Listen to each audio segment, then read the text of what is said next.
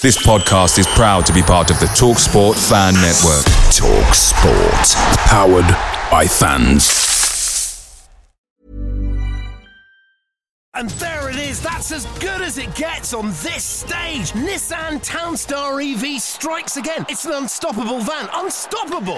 Just fantastic. You can actually see the Pro Pilot technology in action. Effortless parallel parking. It moves with all the confidence that comes with a 5-year warranty. And with a bench full of all-star van experts, there's real strength in depth here. That's all-star quality. Search Nissan Townstar EV and visit your local all-star van centre to see for yourself.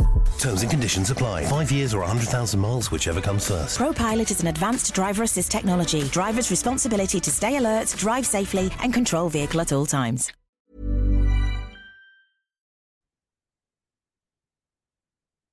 The TalkSport Fan Network is proudly supported by McDelivery, bringing you the food you love. McDelivery brings a top-tier lineup of food right to your door. No matter the result, you'll always be winning with McDelivery. So the only thing left to say is, you in? Order now on the McDonald's app, and you can also get rewards points delivered too.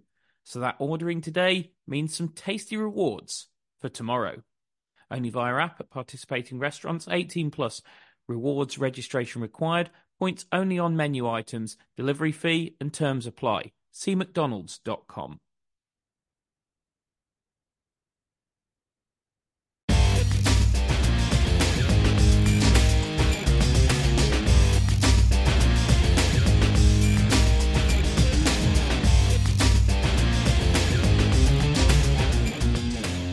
Well, hello and welcome to Albion Analysis with me, Chris Hall, and him, Pete George. Well, after everyone bemoaning the away form and saying that is what's going to cost us playoffs, we go and win 2 away games on the spin, only to then go and lose our first game at home in 6 months. Albion that. I mean, that is just typical Albion, isn't it, Pete? You know, you think that the away form is what's going to cost you. You get back-to-back aways, and then Sunderland come to the Hawthorns, and they mess everything up for you. About right, isn't it? As you say, I think everyone was thinking the away form is what was going to cost us in the race for the playoffs, but getting 3 points against Sunderland would have been huge, and it would have put us into 5th with a game in hand on most of the teams around us. So, yeah, as I say, that would have been a massive result if we could have got the win. But I suppose the promising thing is that it is still in our hands if we win our remaining games, and we definitely will end up in the playoffs. So at least we're not waiting on the results of other teams around us. Yeah, I mean, now the focus switches to Wednesday, doesn't it? That's the reality of the situation. I mean, I said before the game on Twitter, I said it was important to not overreact whatever the result was against Sunderland. I stand by that. Look, The fact is that of the 2 games, Sunderland at home or Sheffield United away, the easier one to win is the one we've lost. Now, we have to win the other one. We have to win the other one to have our fate in our own hands. That's how it is. So we have to go to Sheffield United and win if we are going to retain power over our own fate in this race for the playoffs. It's an extremely difficult thing to do, and nobody denies that. But until we have played that game on Wednesday and until the result has gone against us, if indeed it does go against us, our fate remains in our own hands. And I think it's important to say that because we have been written off too many times this season. A lot of the time I think we thought it was done a few times, Pete. I think a lot of the fans have thought it's done.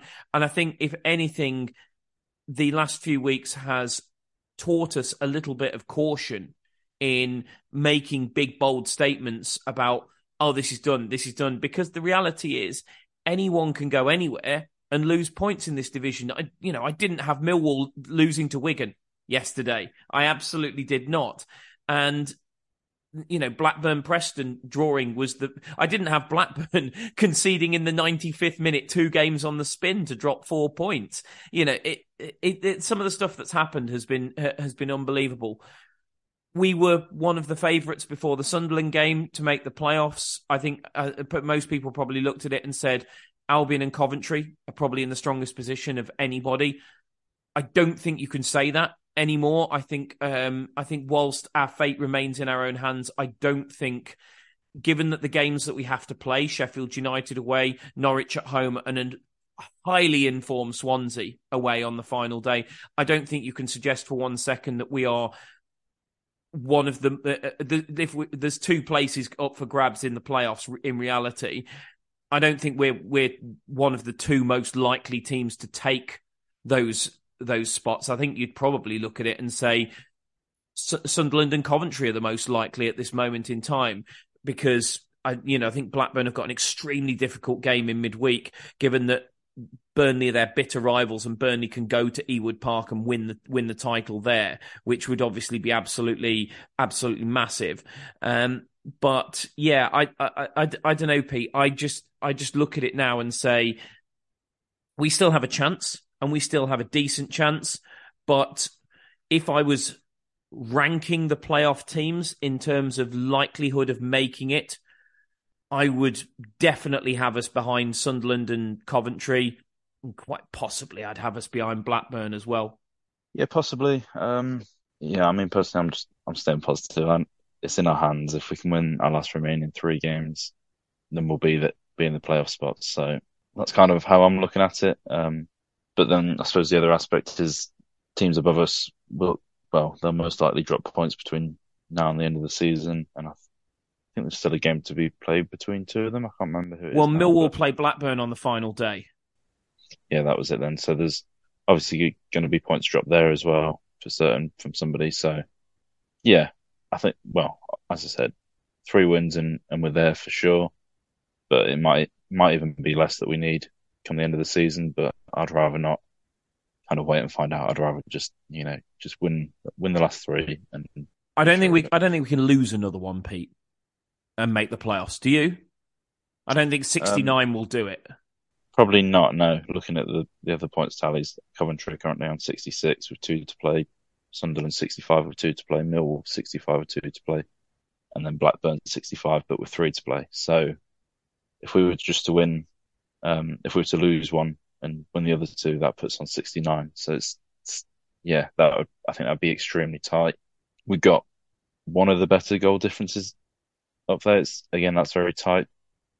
So it's, the best way to do it is obviously just to win all 3 and be sure of it. But it's going to be a very tough task to get a win against Sheffield United. And as you say, Swansea are very in form at the minute and playing some really nice football. So that could be a difficult task on the last day of the season. Well, that's the bigger picture, but let's look at what happened against Sunderland, Pete. And yet again, for the 3rd game in a row, Albion dropped points. Sorry, the 3rd game in a row in which we've dropped points. We dropped points from a winning position. In fact, it might be the 4th game in a row. I can't remember which was first, Cardiff or Hull. But anyway, 3 games against Rotherham, QPR, and now Sunderland. We lead in and we drop points. It's very un-Carlos Corberán-like, Pete. I mean, that was one of our strengths up until recently, was once we went ahead, you really did back us in games to go on and win them. You think back to the Coventry game, Huddersfield, Wigan, all these games where we got our noses in front and we didn't give teams a sniff. Even in some of the more ding-dong games, we talked about it before, where we went away to Luton and once we got 3-2 up, we just shut the game down. We just don't seem to have that in us at the moment. I'm sure the injury to Dara O'Shea has been a factor. I think today, and we'll come on to talk about individuals in a bit, but I thought, okay, Akoslu just tired terribly towards the end of that game. I mean, do we not have the same personnel to do it? Does Ajayi for O'Shea really prevent that? Or, does Akoslu's fatigue in today's game prevent that? Or maybe is it just a little bit of lack of belief? Or, Pete, is it just a bit of variance working itself out? Because I think especially when you look at the XG in all those games, in all those clean sheets that we kept, we were probably somewhat fortunate to do so at such an incredible rate. And maybe this is just a bit of variance working itself out. Well, I always felt against Sunderland that we were going to need another goal, it just never felt like the game had settled into a kind of rhythm where we could just continue it and just see the game out at 1-0. It always felt like Sunderland were going to score, and that's probably not helped by the quality that they have in attack.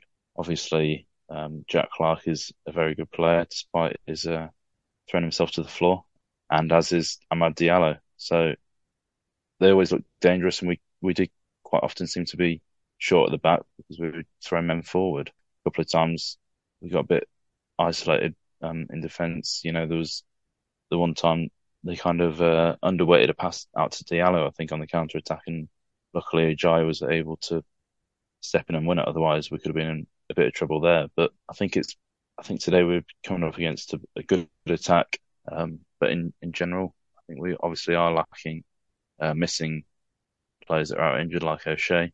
I think that's also impacting kind of the options that we've got on the bench. We've just spoken about it off air, and it's when you look at the bench in recent games, it's been fairly uninspiring, and those injuries have kind of caused that, because players that would be on the bench that have been good options are forced to start, and we're not able to freshen it up when we need to, and that's probably impacting us being able to hold on to leads a little bit.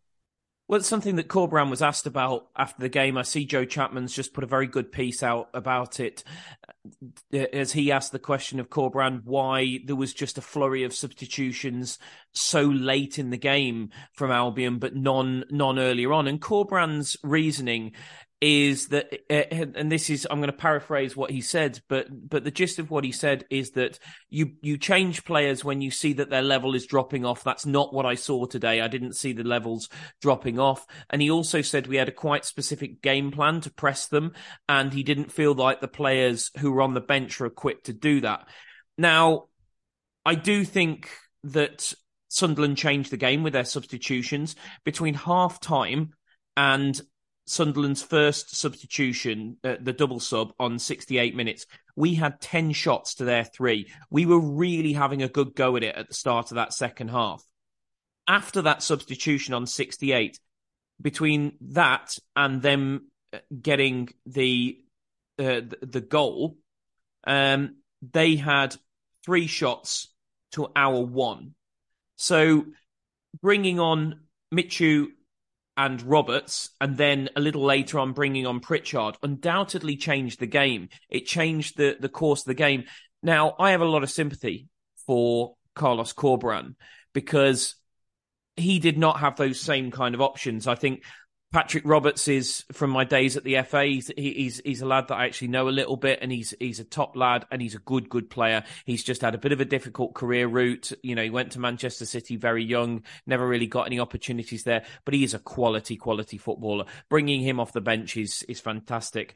Michu, I believe, is on loan from Paris Saint-Germain. That tells you everything that you need to know. And Alex Pritchard, a lad who, didn't get much of a sniff at Albion because Tony Pulis didn't bother to check his height before he brought him in. But everything we've seen of Alex Pritchard at other clubs, I think, has shown you that he's a very, very good player, particularly at this level. He had a bit of a big money move to, I think it was Huddersfield when they were in the Premier League, and he maybe didn't quite live up to the standards required to be a Premier League footballer. But he's gone on to Norwich and Sunderland, and I think he's done very, very well. Particularly since he's been at Sunderland. Norwich fans might tell me he wasn't all that there, but at Sunderland I thought he was outstanding for them last season. He's continued to be so this season. So they're bringing good attacking players off the bench, and we just don't have those options. You look at our options off the bench, and you're looking at, and I don't mean any disrespect to these players, but Fal, who obviously was on loan at Fylde only a few months ago, Jake Livermore, who first of all is not an attacking option, and secondly, I think we all accept that in the way that Corberán wants to play, that Jake Livermore's best days are behind him, and that he probably doesn't add a great deal to our setup. Rogic, who probably the last time he actually had a good game was away at Sunderland, he's been incredibly disappointing, as has Albrighton. I mean, they should be 2 good options for us off the bench, but the reality is they've been 2 extremely underwhelming signings. And then Bartley, and Bartley's a good player, but centre halves aren't going to change a game for you, especially when they've made changes like Mitchell, Roberts, and Pritchard to go on clearly with the idea of going on and winning the game. Because as much as that was a big game for us today, if Sunderland hadn't won, they'd pretty much be dead in the water in terms of any playoff hopes. So Tony Mowbray definitely twisted in order to see if he could win the game. He had the options off the bench to go and do that. And I think he changed the game with his substitutions, because I think until he made those substitutions, for me, there was only one team going to win that game, and it wasn't Sunderland. But after he's made those changes, we couldn't respond in any real way. We'll come to Taylor Gardner-Hickman in just a second, because he's the one that I think could have been brought on much earlier. And we'll come back to Carlos Corberán's comments. But the wider picture, Pete, is that we just don't have... you're looking at a team that came out of League One last season, and they've got better offensive weapons off the bench than we do. And that is... It's sad and it's worrying. And to be honest, whilst obviously a big part of the problem is the ownership, because we were promised £5 million back in January. We didn't get it. That was going to be a big boost to our opportunity to bring in players in January.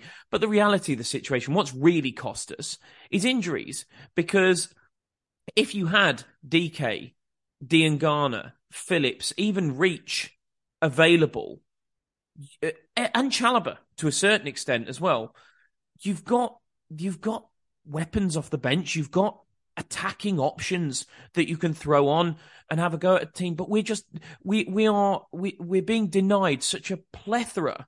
And even Cleary's got blooming injured. Even our 18-year-old guy who hasn't actually done anything at a senior level yet, but we've all got so much hope for, we can't even call upon him because he's got injured in an academy game, and now he can't even play. I mean, we're just without any real attacking options off the subs bench, are we? Yeah, and as you say, that's obviously a real issue for when you want to change a game and maybe take a different approach. I think I do tend to agree with Corberán's comments that you read out there. We were really trying to press them, and we looked at our best when we were actually pressing them and winning the ball back high. That's where most of our chances came from, and obviously where the penalty came from was winning the ball back up the pitch and going from there. So I think the game plan was really, really well thought out and a really good game plan.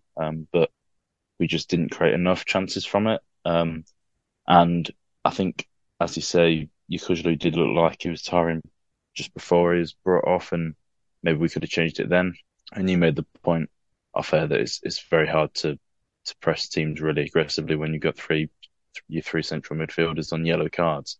Yeah, so I mean that's kind of my counterpoint to this, Pete. I appreciate what you're saying, but I do think he made a mistake, because when you're pressing high, by early in the second half, we had Malumbi, Yukoslu, and Swift all on yellows. Yukoslu didn't make a single tackle after the yellow card was dished out to him on 37 minutes, which tells me that he was probably scared of putting his foot in. Fair play to Malumbi. He went about his business completely unabated by the yellow card. And I think what you're seeing through Malumbi is a real maturity, that he can cope with those situations this season where he probably couldn't last season. But even Swift is a player that you do want to be able to, if he has to trip somebody, because we were trying to press them, they're playing out from the back. If he has to trip somebody, then he has to trip somebody. But he was denied the chance to do that. And I have to say, I probably would have brought Yukoslu off earlier, not least because he looked shattered from about sort of 70, 75 minutes in. I imagine he was probably playing with a pain-killing injection anyway, and as with anything like that, it was probably wearing off at that point. I personally think, Pete, because he also made comments in his post-match press conference about how Sunderland were a small side, I think Yukoslu stayed on the pitch. Whilst he's talked about the pressing and the levels and everything like that, I think Yukoslu stayed on the pitch because of his height.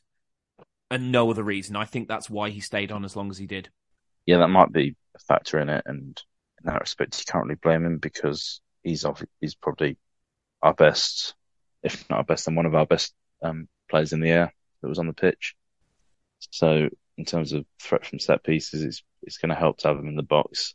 In hindsight, we can say that he didn't really have that much of an impact from the set pieces, but you're better having him on the pitch and in there than not. So it's probably an aspect. And I'd say if you're going to bring one of the two central midfielders off a bit earlier, then Yokuşlu probably would have been the one to bring off. But as you say, the height factor probably played a role in delaying the substitution. I think we did see that obviously Yokuşlu and Molumby, they pressed really well, kind of read the play and forced Sunderland into mistakes. And yeah, they probably did it more intelligently than we would have done if Taylor Gardner-Hickman was on the pitch. So his point about that I can kind of understand, but I definitely see the counter arguments of players being on yellow cards and Yokuşlu looking like he was tiring. So it's obviously a difficult decision for him to make. And I mean, in the end, it probably didn't pay off because Taylor Gardner-Hickman came on and he did look very promising. The other thing that Corberán said in his post-match press conference was that the game was won and lost in the difference between how the two teams played in the opposition penalty area, which seems like a very obvious thing to say, but I think the point that he's trying to make, to just expand a little bit on what Corberán's saying, is that we didn't play a worse game than Sunderland. We didn't have a worse, and he actually outrightly said that he didn't think our tactical approach was in any way contributing to the fact that we lost the game. And I tend to agree with that. I think there's a couple of things to look at. I mean, first of all, we had 19 shots in that game. 9 of those shots were blocked. Sunderland, the way they put bodies on the line in their own penalty area, I thought was phenomenal. I think when you're going for a playoff place and, you are almost in the last chance saloon, that level of commitment is what you need to see from your players. And I thought we were,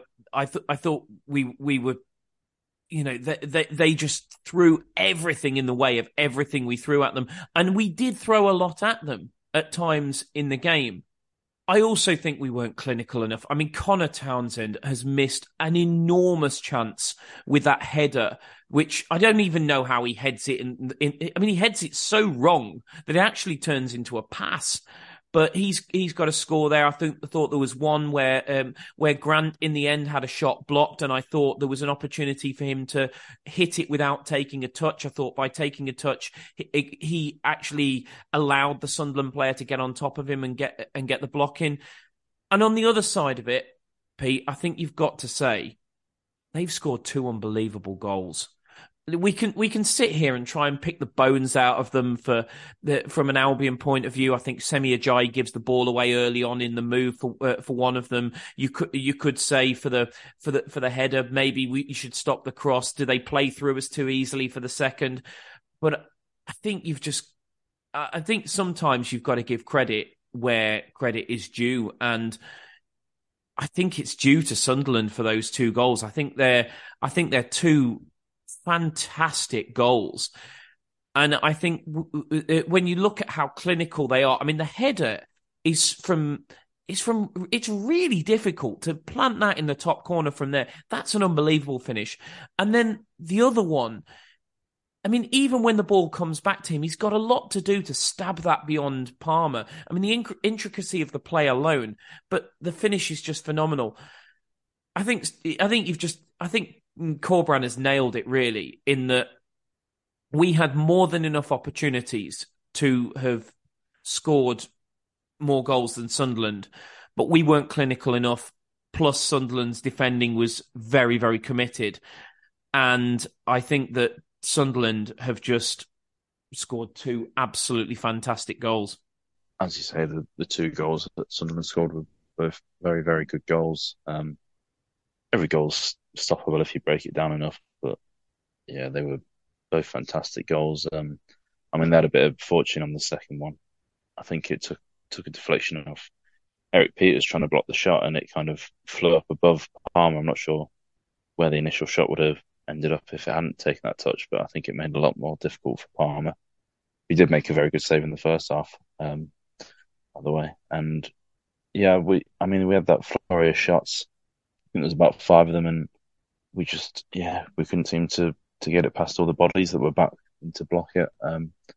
and I think Thomas Asante blocked one of the shots, so we're even helping them out there. But as you say, I think we're a bit slow at times to get the shots off. There's a couple of times where it felt like we needed to get a shot off, and we kind of waited or set somebody else for the shot, and it just, yeah, if we'd been a bit more ruthless in the box, then it could have been a different result. There was the one that Brandon Thomas Santa used his body fantastically when the ball was played into him, but he just kind of, I think he tried to turn again once he'd already rolled his man, whereas he probably should have just been trying to get a shot off after he'd got that yard of space to do it. And that was kind of the story throughout, that players were.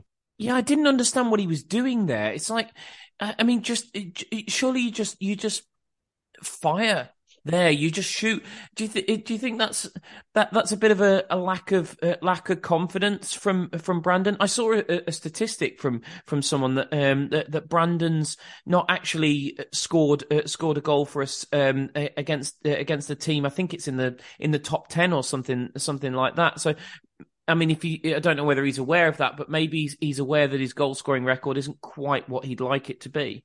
Yeah, I'd be surprised if he was aware of that. I don't think he'd be too worried about who he's coming up against, because he's still, well, he would have had a chance there if he'd taken the shot. Obviously, he didn't take the shot, so it won't go down as a chance. But he tends to get plenty of chances. He was a bit quiet today, and didn't have. I think you mentioned to me off air that he didn't have a single shot against Sunderland. So, yeah, as well, a bit quiet, but I'd be surprised if it was him worrying about who he's playing against. Maybe, I can't really say he's out of form either, because he got a goal against Blackpool in the game before. So, yeah, maybe he just overthought it and didn't feel confident shooting from there. I don't really know, but I think if he watched it back, he'd be asking himself why I didn't just pull the trigger a bit early and just get a shot off and see what happens. Yeah, and I mean, I do think, just to focus on Brandon a little bit, that, you know, look, everybody loves Brandon. He comes across as a really, really great guy, and he's, you know, he's been brilliant for us since we came in, more than value for money. I think he's going to turn out to be an absolute bargain signing for the Baggies. But there is an awful lot of pressure on him now that DK's out injured. He has got to lead the line for, I mean, look, we hope it's more than the next 3 games, but I mean, minimum the next 3 games. Basically, our hopes of getting into the playoffs do, to a certain extent, rest on his shoulders, because goals win games, and your striker is the one who should score goals. And it's something of a concern that he's played 95 minutes today. He's played the whole match, and he's not he's not had a shot on or off target. I mean, we have got a real danger with Brandon, because we saw this with DK when he obviously had to be hooked against Cardiff, when he had to play every 90 minutes after Brandon had picked up his injury. That Brandon's obviously, he played the full game against Stoke. He's played the full game against Blackpool. He's played the full game again against Sunderland today. And the chances are he's going to have to play the full game against Sheffield United, the full game against Norwich, and the full game against Swansea, unless we went sort of like 2-3 goals up in one of those matches. There is a real danger of fatigue with Brandon, isn't there? Yeah, there is. And hopefully it's not just another injury waiting to happen, because he's playing a lot of minutes at the minute. Playing a lot of minutes. And he plays at high intensity. He's probably covers a lot of ground with sprints, which is obviously probably puts him at a higher risk than a player that spends most of his time just kind of jogging around. And he's a very physical player, but we don't really have any other options at the minute. DK out injured, and not much cover on the left wing. Otherwise, you might be able to try Grant up front, but there's no one then to replace Grant. So it's kind of a case of Brandon Thomas Sante is going to have to play the games, and he's going to be playing 90 minutes or close to 90 minutes in all the games. In an ideal world, we score 3 in the first half against Sheffield United, and can maybe take him off and rest him for the second half. But wake up, Pete. Far-fetched. Wake up. You're dreaming, mate. You're dreaming. Exactly, but we do need kind of one of those games where we can get to a point where we can afford to rest players and be in a comfortable position. But with the run-in that we've got, if only we had to play Spurs. Yeah, exactly. We'd have had Thomas Sante off after after 20 minutes.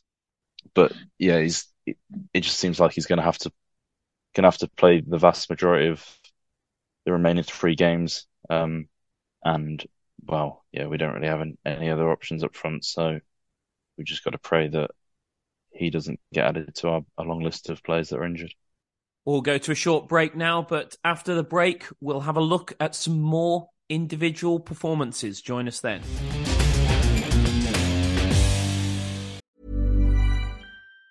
And there it is, that's as good as it gets on this stage. Nissan Townstar EV strikes again. It's an unstoppable van, unstoppable.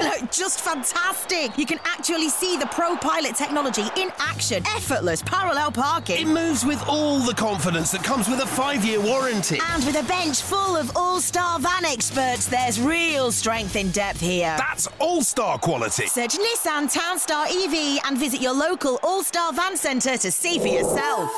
Terms and conditions apply. 5 years or 100,000 miles, whichever comes first. ProPilot is an advanced driver assist technology. Driver's responsibility to stay alert, drive safely, and control vehicle at all times.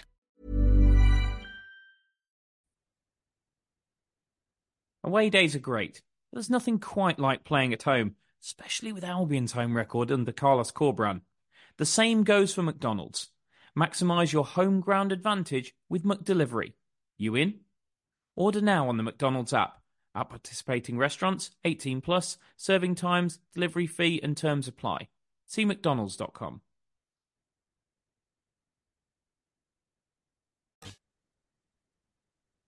Well, hello and welcome back to Albion Analysis.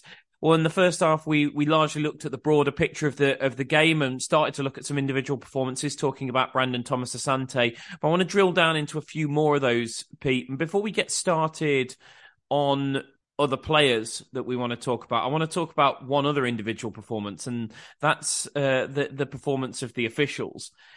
I have to say, I thought it was a very strange performance from the referee today. I'm not for 1 second saying, as I have said in other games this season, that the referee has cost us. Huddersfield away, Millwall at home, to name but two. I don't think that was the case today. I don't think he necessarily made life any easier, though, and he was deeply inconsistent. We mentioned before about how we ended up with three centre mids on bookings: Swift, Wallace, and Swift, Yukoslu, and Malumbi. I mean, I know you and I are on a slightly different page with Malumbi's. For me, it's just a really good tackle. I don't think it's a yellow in a million years. I don't even think it's a foul, let alone a yellow. The Yukoslu one is the most stonewall yellow you're ever going to see, and I think he was crazy to do that so early on in the game, because I didn't think there was actually we were in that much trouble if he'd let the player go. And the Swift one, I don't see that he has to dish it out at all. It's Swift's first challenge in the game. It's not a particularly bad one. And when you look at some of the other fouls that they did, which were as bad, if not worse, than the ones that our players got booked for, and how long it actually took him to dish out a yellow card to a Sunderland player, I just thought it was. I thought it was just deeply, deeply inconsistent, Pete. I really did. And I thought there was some other things. It was 70 minutes, the first yellow card to a Sunderland player, which was Joe Gelhardt. Then he went on a little run of booking three Sunderland players in 12 minutes after having not booked one for 70 minutes. But I thought he restricted us in terms of booking those three centre mids, and two of them I didn't think he didn't need to book. But also penalty shouts. Now, first thing to say, I don't think our penalty probably was a penalty. I think it comes into the seen and given category, but I think it's soft. But there was a couple that were way more penalties than that. There was where Luke O'Nien throws Brandon Thomas Asante off the pitch into the advertising boards. I know that never gets given, but I do not for the life of me understand why. I mean, it's blatantly a foul. He's trying to shove him off the pitch so he can't get to the ball. Just because he gets a toe to it, pokes it back for Wallace to get the shot in, and the keeper makes a decent save, doesn't make it any less a penalty in my book. It's like being taken out after you get a shot away. If you get a shot away and the keeper palms it round the post, and the guy a moment after you've taken the shot nails you, it's still a penalty. And that is a penalty for me. And then there's the stuff on Semi Ajayi that went on in the box. All of this, unsurprisingly, involving Luke O'Nien, who my father described him as something of a master of the dark arts, the kind of player you love if he plays for you, but hate if he doesn't. And I thought that was absolutely spot on, to be honest with you.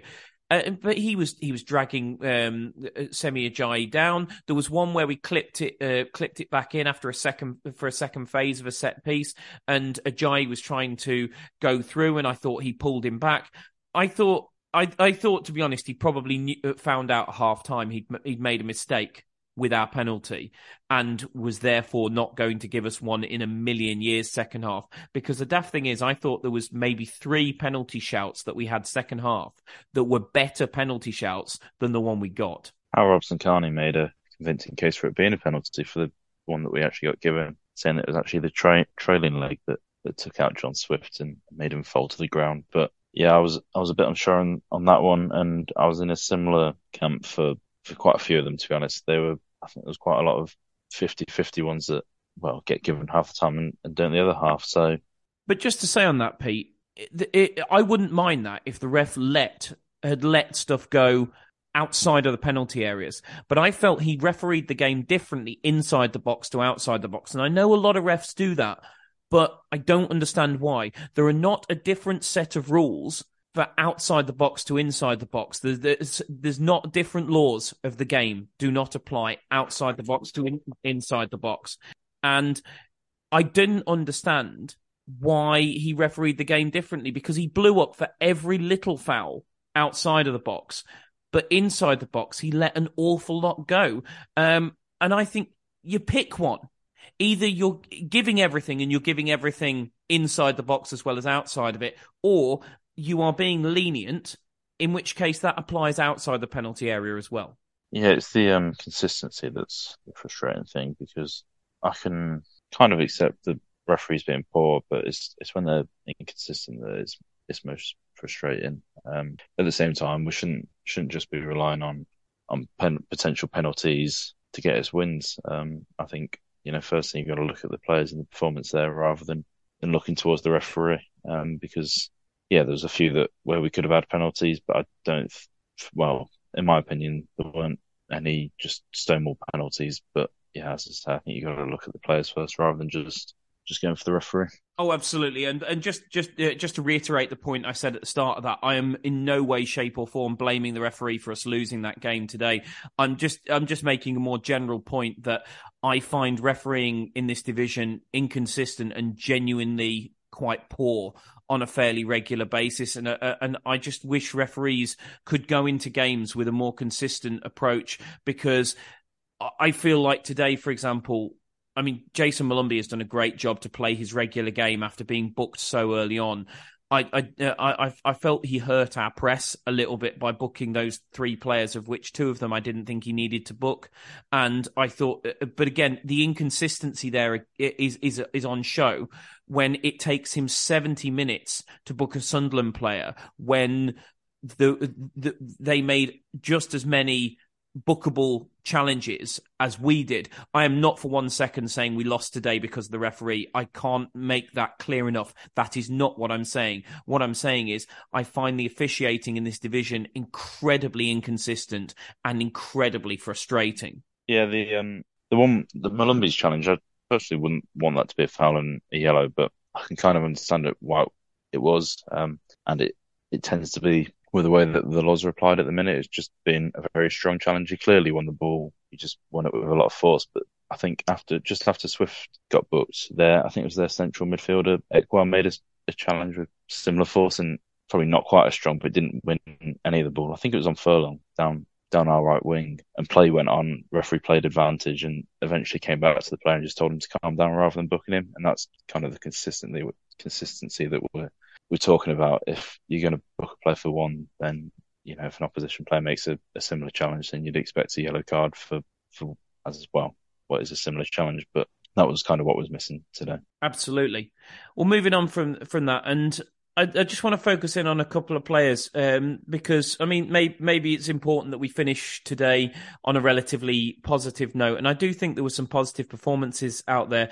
One player that we were deeply critical of after the Rotherham game for very good reason was Semi Ajayi, who had an absolutely appalling game that day. We did say after the QPR game actually that we felt he'd been much better in that game, and whilst he had one foray into midfield, which was just before one of the goals where he does give the ball away, and I did think he made a poor decision in his pass. You can't really blame the goal on him as a result of that, because there was a lot of football played between Ajayi giving the ball away and the ball ending up in the back of our net. But he did make a mistake there. But I'm not going to hang, draw and quarter him for that, because Pete, I thought he had a very, very good game today, and you highlighted how in particular he made Barr's life a living hell, and he didn't really get a sniff, did he, Barr? You could almost go as far as to say that he made Barr sheepish. Yeah, and I wouldn't be surprised if Ajayi's followed him home as well, because he stuck within an inch of him for the whole of that first half, and for the second part of the second half that Barr played. He just seemed to follow him wherever he went. If he dropped into deeper areas when Sunderland were building up and want to receive it there, then Ajayi was right up behind him and pressuring him and winning the ball back. And when he was making runs in behind, Ajayi was shoulder to shoulder. He's somewhat shepherded Barr. Shepherded him, yeah. I'm not letting these go, mate. I've got a lot more if you need them. Yeah, and he definitely came out on top of that battle, and I thought he did really well against it. And his passing seemed to be a bit better than it had been in recent weeks. The long diagonal balls that he plays towards Townsend and Grant seemed to be a bit more accurate, and yeah, on the whole, it was just a better performance than we've seen from him in recent weeks. And we need more from him, don't we? Because I mean, we've seen how he is when he's off it, and he does cost us games, but he can be a real asset. But he can be a real asset getting us up the field as well when he's on it. Yeah, because he can carry the ball out in defence well, and when he gets it right, is the long diagonals that he likes to try can be very useful, especially with the height that Townsend's playing with at the minute. He's really getting forward, and well, especially in the first half, there was quite a few times where he'd find himself unmarked and free to receive that long ball, and just really helps us get up the pitch and get into the final third and create moves from there. And the other one that I wanted to talk about, Pete, and interestingly, I'd got this noted down to discuss before we sort of like came on air, and before I actually saw your tweet. But I noticed that you put a tweet out talking about the link up between Swift and Townsend, because it is noticeable that Townsend has got a lot higher in the last few games, much higher. And he seems to be becoming a real threat for us, which is great because we need that. But but he still seems to get some stick. And also, on top of that, John Swift, I don't understand why there are still some people, some fans who think he saunters through games. I saw somebody tweeted after I think it was the QPR game, John Swift might as well have been sat next to me in the Smethwick end or something like that. And I was just like, what? Were you watching the same game? Because I look at everything he does today. 4 key passes, the most in the team. I'll be honest, I haven't got the data for this game, but there's an interesting, because FBref takes a little bit of time to put the game data up. But there's an interesting metric that they have, which is called actions leading to shots. And it basically takes into account the last 2 actions before a shot. So shot creating actions is basically the last 2 actions that are before a shot.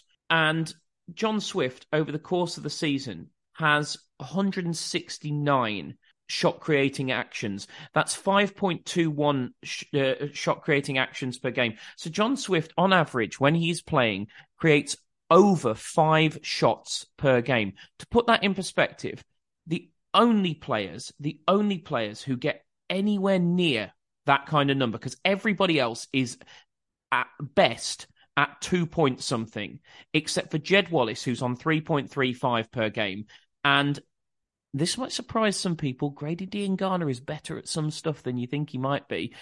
Grady Diangana's shot creating actions is at 3.78 per 90 as well. Without John Swift in the team, we have a lot less shots on goal. It's that simple. And whilst shots aren't everything, because I realise you can take shots from everywhere and each shot has a very different value attached to it, the bottom line is, as we've said today about Brandon Thomas Asante, if you don't have shots, you don't score goals. And John Swift makes us have shots, which gives us a better chance of winning games, Pete. And I just think they're two players, Swift and Townsend, that from some sections of the support, I feel like are going underappreciated. I think John Swift makes us tick. I think without John Swift, we struggle to have a route to goal.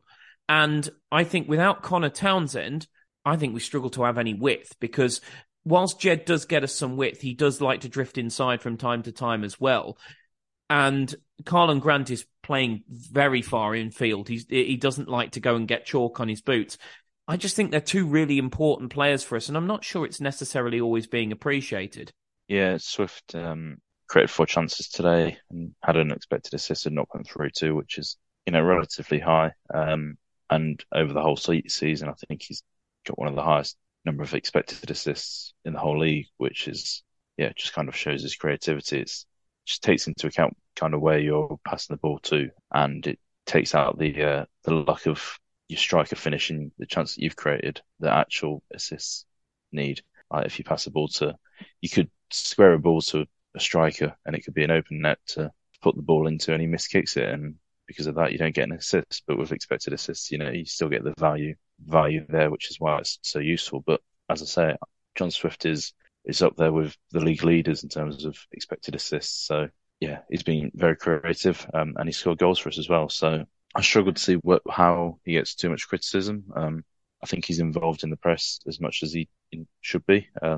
Is it what I like to call Chris Brunt syndrome, where when a player actually makes the game look quite easy and doesn't feel the need to canter around like a headless chicken, that people think that naturally the leap people take is they must be lazy, and it's not. Brunty, the ground he covered, he beat just about everybody on that data every single game.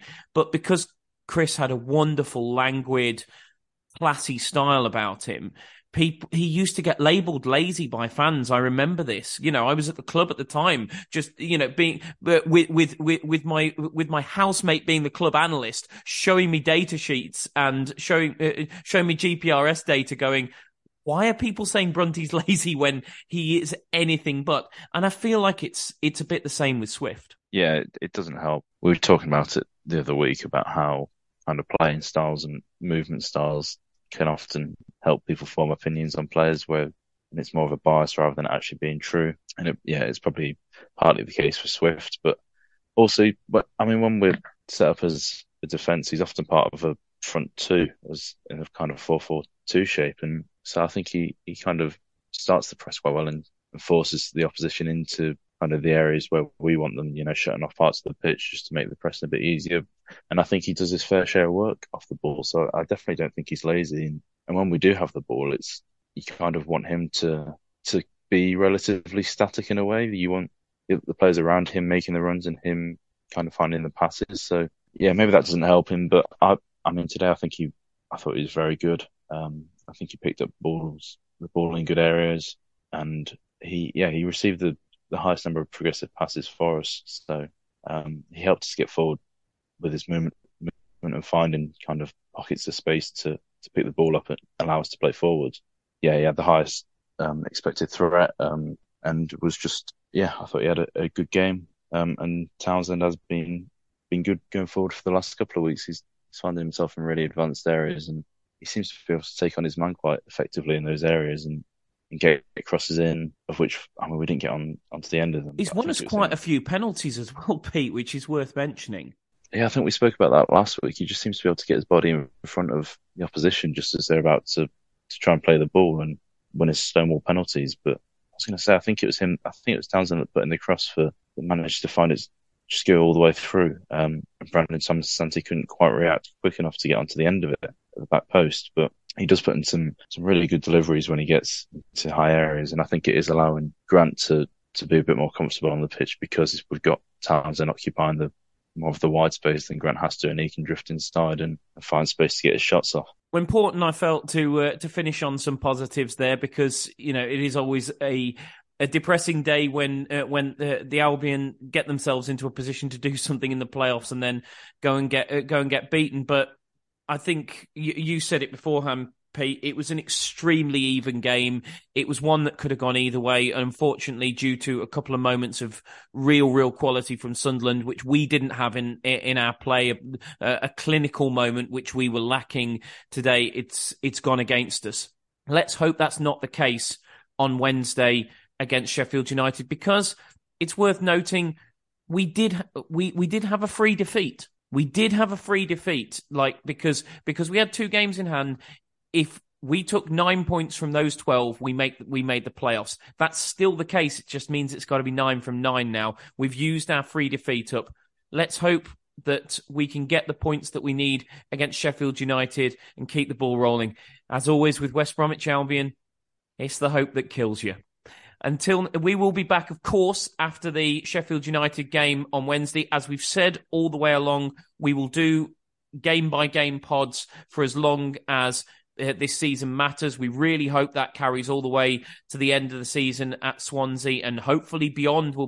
We hope to be doing playoff pods, but let's not get ahead of ourselves. We're off the back of a defeat today, so we take our medicine, we move on to Wednesday, and we will speak to you after that game. Until then, thanks for listening, and up the Baggies.